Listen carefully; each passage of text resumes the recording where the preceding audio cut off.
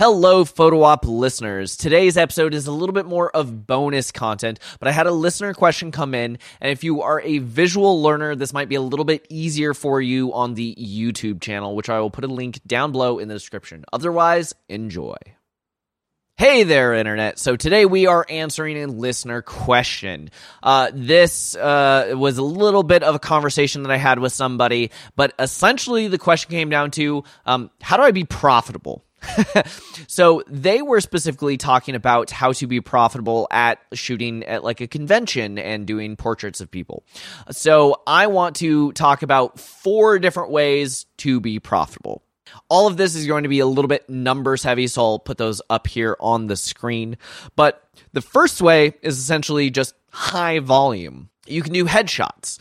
Let's say your headshot's only $50. Yes, I know headshots range from hundreds to several hundreds to thousands if you're people like Peter Hurley, but we're just going to start small. Let's say $50, 10-minute headshot session. You know, anyone who's a professional that needs a new headshot, it'll be a good deal for them. So we're going to just make some base assumptions. I live in the Seattle Pacific Northwest area, so these might be obviously far different from you. So the first assumption that we're going to make is that your overhead is roughly $1,000 a month. So $12,000 a year, that is your Adobe subscriptions, getting new batteries because old ones die out, blah, blah, blah, blah, blah, all the random stuff that you would have to pay for whether you have 1,000 clients or 0 clients. The next assumption we're going to make is that you want to make money. You want to make a livable salary. And we're just going to say, for the instance of this video, that's $3,000 a month or $36,000 a year. So that means to be able to cover your overhead and be able to pay yourself a living wage.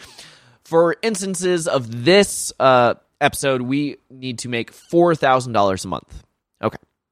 So with that, let's take a look at our first instance of how to be profitable. So to do a headshot, if you do a $50 headshot, how many people would you have to shoot? That's 80 people. So if you can shoot 80 people a month, what does that come out to? 20 people a week. So you would have to shoot like 4 or 5 people a day.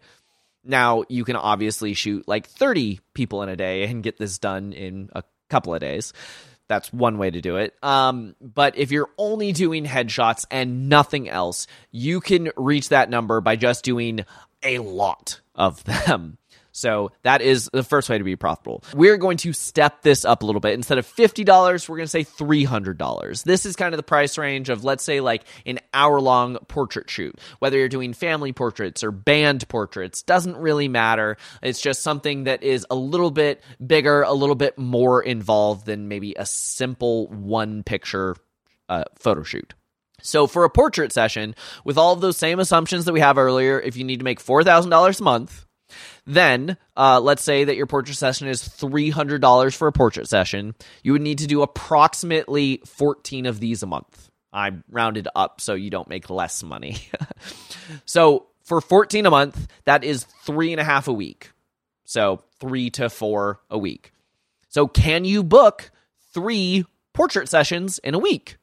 If you can, then you don't have to do anything else, but obviously you just have to do this week after week after week after week, right? All right, we're going to take this up another notch. One big ticket item that a lot of photographers do because they're like, yeah, there's money in it, which I might get into in a future episode of this. There's a lot less money in it than you think, at least for the amount of hours that you put in. Weddings. So let's take a look at weddings. So to get that $4,000, let's just say you're pretty good at weddings, but you're, trying to get into the market, and you want to make sure that you fill up that calendar. So let's say that you price yourself at $2,000. I have a lot of opinions about pricing yourself so low for how much work you're about to get into, but that is the topic for a different video. So for $2,000, obviously you just need to do 2 weddings a month. Right? So that is 24 weddings, and you are profitable now.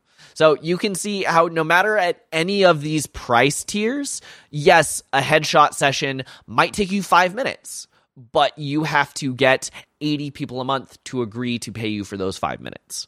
And a wedding is obviously so many more hours and so much more work, but if you can get 2 of those a month, you're still making it. You're still being profitable. So we're going to get into kind of more of an event style pricing, since this is where the question actually came from, even though I feel like it's a little less applicable to at least most people, but we're going to make sure that we answer your question.